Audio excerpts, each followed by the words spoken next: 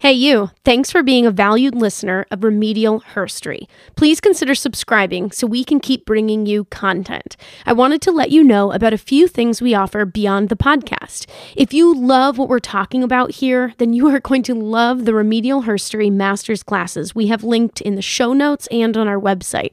We have 3 courses, one on pedagogy, U.S. history, and world history, and of course, talking about women in all of those contexts. We also have an annual summer educator retreat, which is in person. Details about that are on our website. Our website is also packed with learning materials, including articles for every era of U.S. and world history that we built with a collaboration of over 20 historians. We also have lesson plans for elementary, middle, and high school that involve analysis of primary source material and get students doing history. We also have a video series that goes along with that. All of this is only possible because of the generous contributions from our patrons. You can also support Remedial Herstory at remedialherstory.com/giving or by becoming a monthly patron at patreon.com/remedialherstory. Thanks for helping us make herstory. Hey, Kelsey. Hey, Brooke. Want to tell everyone what's happening in today's episode? Today, we are going to be talking about the first female elected to a position of power post-colonialism in Africa. Oh, I was like, what country are we in? Because it's not the U.S. When are we? Dun, dun, dun, dun. Let's get into it. Hello, and welcome to Remedial Herstory, the other 50%, the podcast that explores what happened to the women in history class.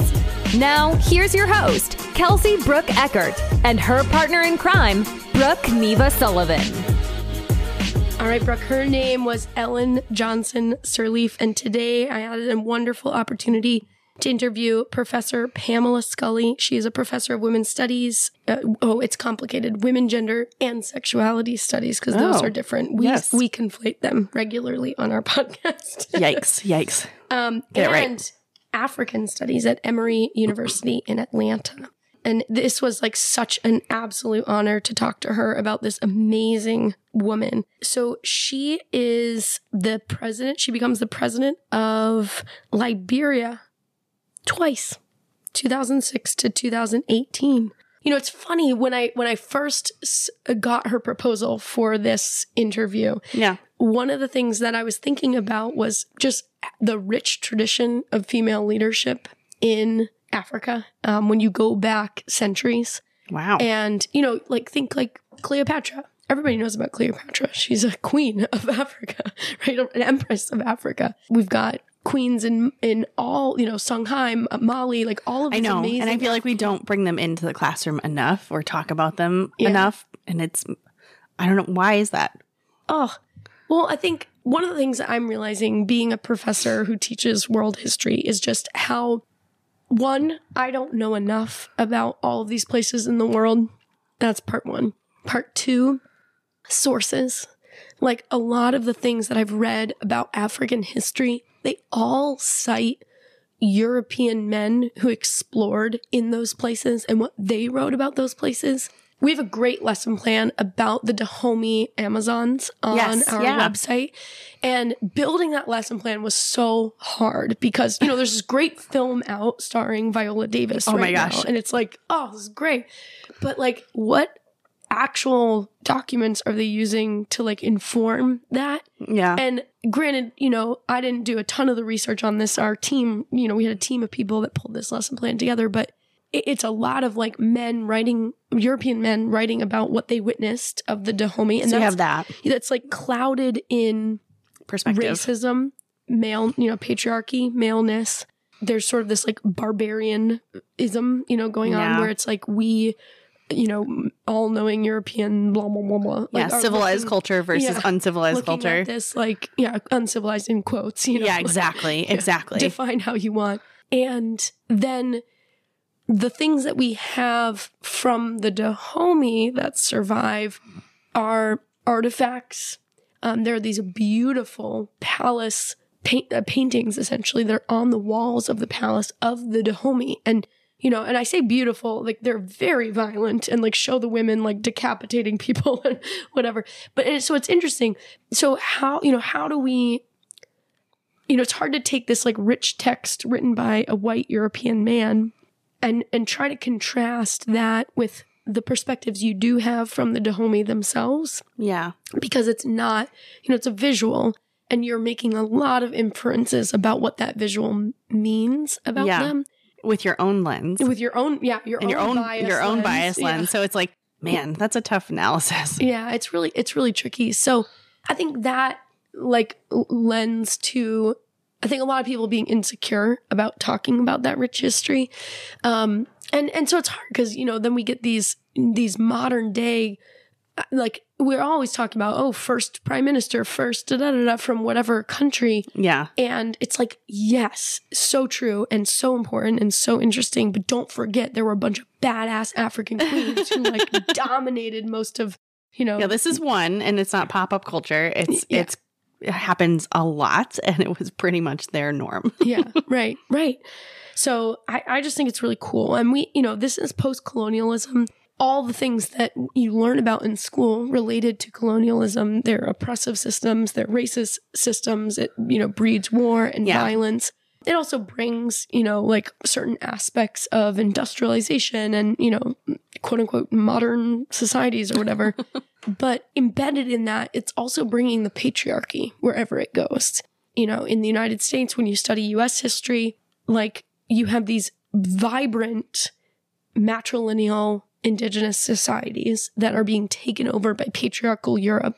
Wherever that goes, it's changing the way that gender is seen in that place. And Africa is no different. And so it's just so heartbreaking a little bit to me to know this like rich tradition of women's leadership, and then to take all this time, all this colonial stuff, to only in the 2000s have this woman elected to leadership.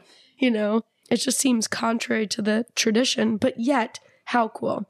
Ellen Johnson Sirleaf is the winner of a Nobel Peace Prize. So she's not just like a leader. She's a kick-ass leader. Yeah, she's amazing.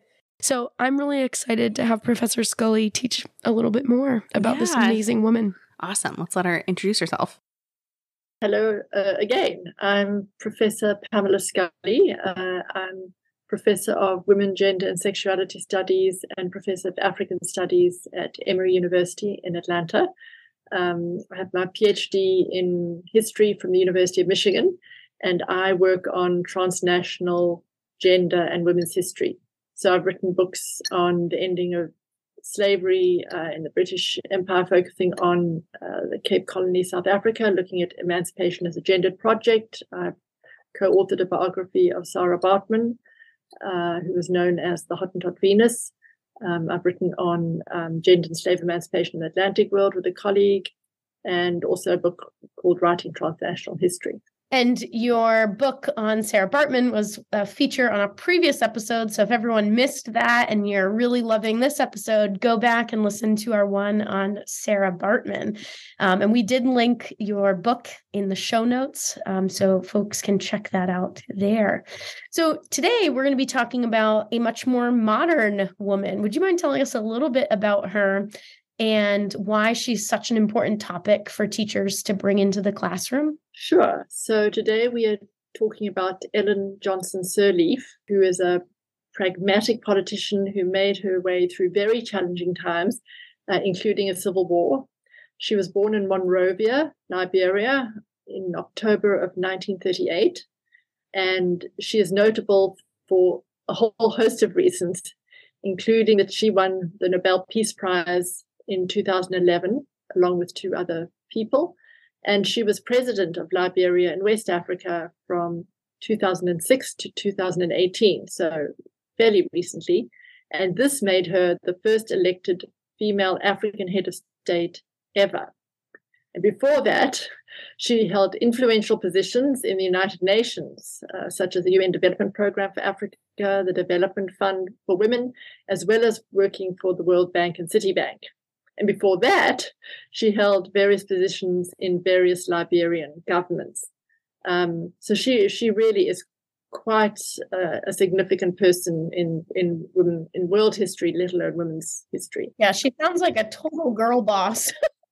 She is. And along the way, she had a number of children. She got an MA in the United States.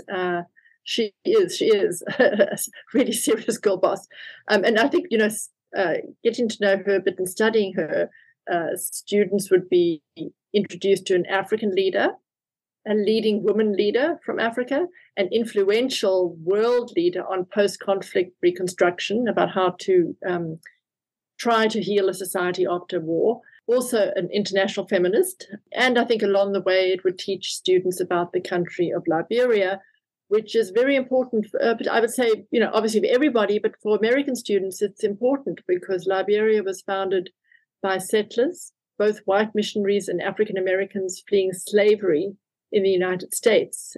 And there are lots of interconnected histories between these two countries, including, as I said, Ellen Johnson Sirleaf was born in Monrovia, which is the capital of Liberia. And Monrovia gets its name from President James Monroe. So there's a whole history of really interesting relationships between the USA and Liberia that would be interesting for students to learn as they learn about this really important world leader. Well, I don't want to insult our listeners by explaining where Liberia is, but just in case we have some people that are like, cool, Liberia, interesting. Where is that? For you all, we're talking West Africa, which is where many of the most powerful African kingdoms come from in history. Liberia is right next to Sierra Leone. Okay. So that should orient everyone to where we are, as you've oriented us to when we are. And I cannot wait to learn more about her because, yeah, I've had children, but I did not win a Nobel Peace Prize at the same time, nor manage the World Bank or these other things. What an amazing human. What sort of source? I mean, it sounds like because she's touched so many things, there isn't really an absence of sources for understanding this woman. What do you think are the best ones for getting a sense of who she is and bringing her into the classroom? Well, what's lovely is she wrote a very good autobiography called, which gives you a sense of Ellen Johnson Sirleaf, called "This Child Will Be Great." I wrote a short book on her for Ohio University Press's Short History of Africa series called Ellen Johnson Sirleaf, which is very accessible. It was written to be accessible. Helene Cooper has written a biography, which is an excellent biography of Ellen Johnson Sirleaf. So, there's a lot of material in that sense. And then there's a really wonderful film, particularly for, maybe high schoolers, called Pray the Devil Back to Hell, about the women's movement in Liberia and the way that they forced the warlords to the peace table in the early 2000s. It was produced by Abigail Disney.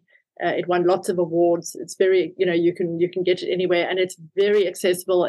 It would need some, I think, some priming about. There's certainly scenes. It's also about a civil war, so there are some scenes that are really horrible. But it is a wonderful way of seeing the context in which the sort of changeover to peace happened. It doesn't feature Ellen Johnson Sirleaf so much, but I think it'd be a very good resource. And then there are just lots of primary sources. So Ellen Johnson Sirleaf was really a leading person in a whole change, really, in the way that the United Nations approached civil war conflict and post-conflict reconstruction. And she and a number of people, but she and her colleague Elizabeth Wren wrote the United Nations kind of textbook, handbook on women, war, and peace. And it details the challenges that women experience in civil war, the importance of having them at the peace table, that you can't just have peace treaties and negotiations done by men, because then the women's never get included ever, and that has implications for the post-conflict. So she literally helped write this huge handbook that you can see online. Yeah, there's this sort of myth, right, that like men can sit around a table and think about women's issues and write some policies that would benefit, think about women and children. But it's if you're lucky. If you're lucky. And I think that's in theory, just like in theory, I can think about, things that would support, people of color. But like, I am a white woman. Like, I need to own that and know that I have some things that I probably don't understand or don't get. And those people should be at the table so that we can resolve these things. So I think that's a really cool way. And it makes me think in a classroom when you're thinking about inquiry, I try to push people to diversify the curriculum in and especially women's diversity, right? And so here's a woman at the, in conversations at the UN level about how we bring about resolution after conflict. That could be the inquiry right there. How do you resolve conflict? And then you have a bunch of sources, one of them being this piece she wrote saying, get women at the table. So I think that's a really cool source, and I didn't know that it exists. So yeah, and it's available. You can see, you can find it on the web. And the United Nations for this kind of thing is, a lot of there are also NGOs, but the United Nations, there's lots of information on the web if you wanted to work on that with students. There's also, for example, on Ellen Johnson Sirleaf, because she's so, she's just so fabulous. She gave an address to Congress in 2006, which is a video that one can access, so one can get a sense of her. This is the U.S. Congress that she did? Yes. Okay. And again, that speaks to the links between the U.S. and Liberia. They go back, very far. Not always, not necessarily positive. One of them is the company Firestone, which makes, tires. They got an exclusive contract with the Liberian government way back when, in the 1920s, I think it was, where they kind of got an almost exclusive contract to the rubber. There's lots of rubber trees in Liberia, and that really funded Firestone's rise in terms of access to rubber, and it was not on good terms for Liberia at all. And so there is a long history between the two countries. So yes, so she's invited to the US Congress in 2006. I think she'd just been elected president that year. She'd just started her term. The other context is going in the route you were suggesting about women. How can one include women in peace treaties, and how can we include women so that societies after civil war and conflict are, as gender affirming as possible. There's a Security Council Resolution 1325, which again is also very, very available. And there you can see, it's almost like if you look at that, you can see the principles which Ellen Johnson Sirleaf tried to govern when she became president are sort of, encapsulated in that resolution. And that security resolution was a very big deal. That was on women, war, and peace. That the UN actually made this resolution that women had to be included, and there are a whole series of other resolutions subsequently that looked at sexual violence in wartime and the need to look after children.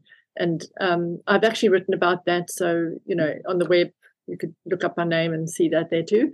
And then of course there are lots of newspaper reports everywhere on Ellen Johnson Sirleaf's work as president, so there's just lots. And then the Nobel Peace Prize site documents a few of her achievements. It's certainly not comprehensive, but there are lots of, different ways one could approach this. And she was given Nobel Peace Prize precisely because of her work in trying to lift up women as important citizens of Liberia and the world, and making sure that they weren't left out after civil war. So. When was the Liberian Civil War? You said there was a coup by Staff Sergeant called Samuel Doe in 1980, and not exactly then, but pretty shortly after that, the country, descended into civil war. There are actually sort of two Liberian civil wars, but generally you could say from like mid-80s to around 2003. The country was at war, with some moments when they weren't. But what's interesting about Ellen Johnson Sirleaf is that she actually, she's not a universally popular figure because she is a survivor, and one of the ways she survived was, I think, to navigate through some extremely challenging situations. She was briefly in Samuel Doe's cabinet, I guess, and he was a scary guy, but she was also, in jail and prison and feared for her life at another point. I mean, she's had it's quite a life. My sense is, even if one could take issue with certain things, to be a leader is to do things that aren't always popular. It doesn't mean that they're even always right.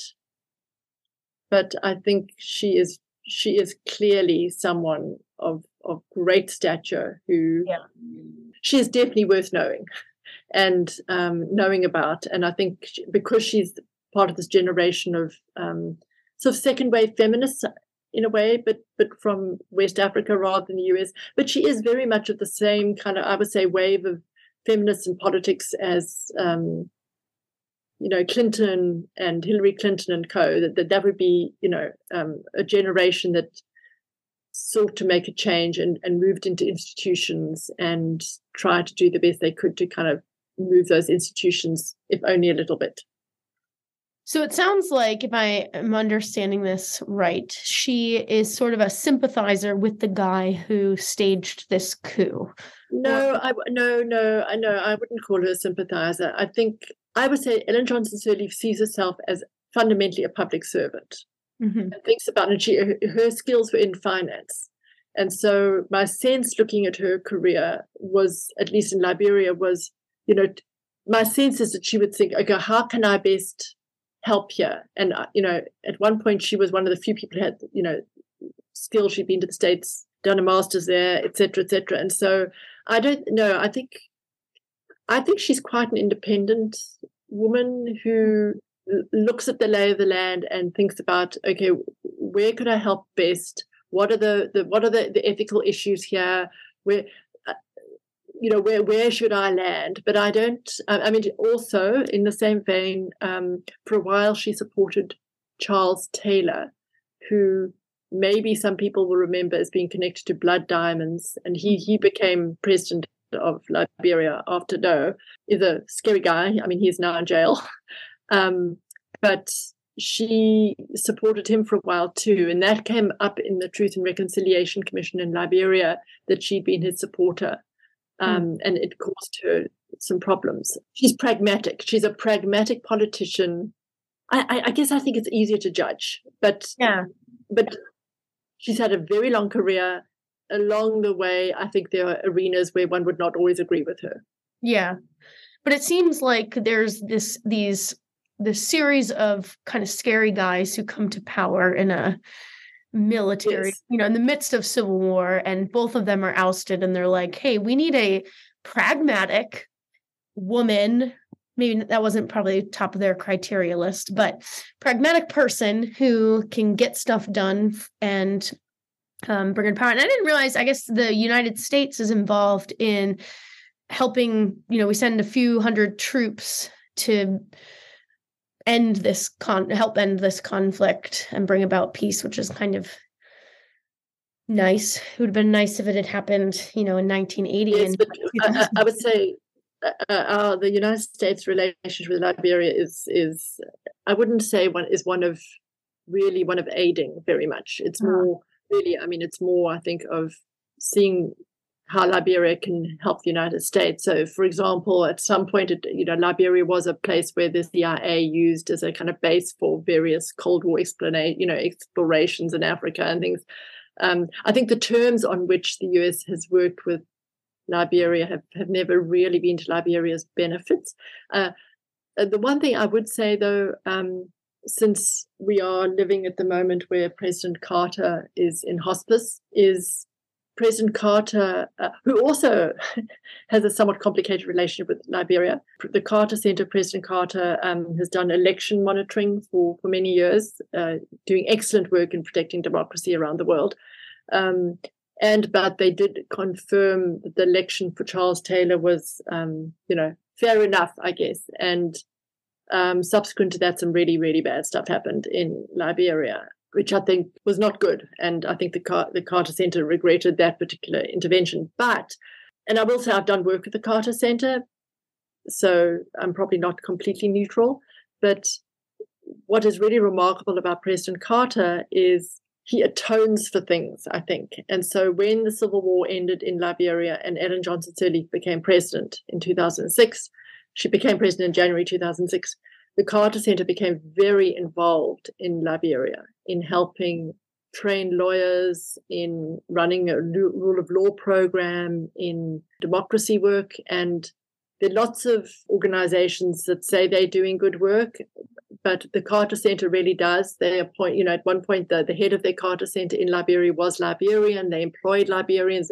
It was a very different kind of place than quite a lot of these initiatives that I've seen. And again, actually thinking about that the Carter Center website also has a lot of information about Liberia and their work in Liberia in terms of working with local communities. And I would say it's a very good resource. So in that history of the US not having, I would say, great relationships with Liberia, I would say the Carter Center, since the ending of the Civil War, it really stands as an example of what can be done in terms of really good collaboration. And again, that's not the United States as the government, but it is an example of a really good, I think, way of working across boundaries. Mm-hmm. I'm curious, how does Ellen Johnson Sirleaf bring everybody together? Like, how do you do that in the midst of civil war and or in the aftermath of a civil war? Because it seems like this has been an ongoing war that has sparked multiple times. And how do you prevent it from sparking again? What did she do to bring about peace? That is a really great question. And I think, one thing I would say is during much of the Civil War, because, her life was threatened, Ellen Johnson Sirleaf was not in Liberia. So there's that. But when she came back, having campaigned and won, the presidency, one of the ways that she was successful... Did she campaign from abroad? No. She campaigned in Liberia. But, Okay. She was away. And again, she hired an American election, dynamo to help her figure out how to reach different communities and things. Her ace in the hole, I think, was that she had all these international connections. She had contacts at the World Bank, at Citibank. She knew all the people she needed to know in the United Nations. And so, and there's a very, very big and important Liberian diaspora in the United States of people who fled during the Civil War and came over here and, their children grew up here. There's a lot of back and forth between Liberia and the United States. Ellen Johnson Sirleaf called on everybody. She called on her friends in the UN. She called on Citibank. She phoned up the head of whatever and got. She really worked those phones, and she did. One of the reasons ended up, I think, giving a talk to Congress. She went around the world calling in the favors, saying, "You need to step up here. We need you, and you're going to have to help." And so she understood the importance of kind of shuttle diplomacy, going around the world, making sure that Liberian issues were visible to everybody. As a result, she has won every international prize you could possibly mention. It's if you go on Wikipedia and just look at all the prizes she's won, it's unbelievable. So she got people. So, for example, she called on a Liberian who had been a provost at one of the New York campuses, and asked if she could please come down and become president of one of the universities in Liberia. Please come out of retirement and help. And that person did. All the big NGOs like Doctors Without Borders, American Red Cross, the Carter Center, you name it, came to Liberia to help. The UN was there. There were peacekeepers in Liberia for years and years and years with their white trucks. And you'd go to a small village and there would be a little UN peacekeeping camp. So for example, maybe it's not a village, but Harper in Liberia is the southernmost town, and there was a big UN camp there, peace camp. So that is how she did it. I think that was the strength of her presidency, where she was able to bring in the big guns to say, okay, we need security, we need to figure out a way to get some money flowing back into the country, we need to figure out our debt issues, we need to renegotiate some of these contracts with foreign firms, etc., etc., etc. And she did it. It's really quite amazing. And she focused a lot on educating women. A lot of money was poured into girls' education, etc., etc. Again, I think that might also have be maybe the long-term challenge of her administration.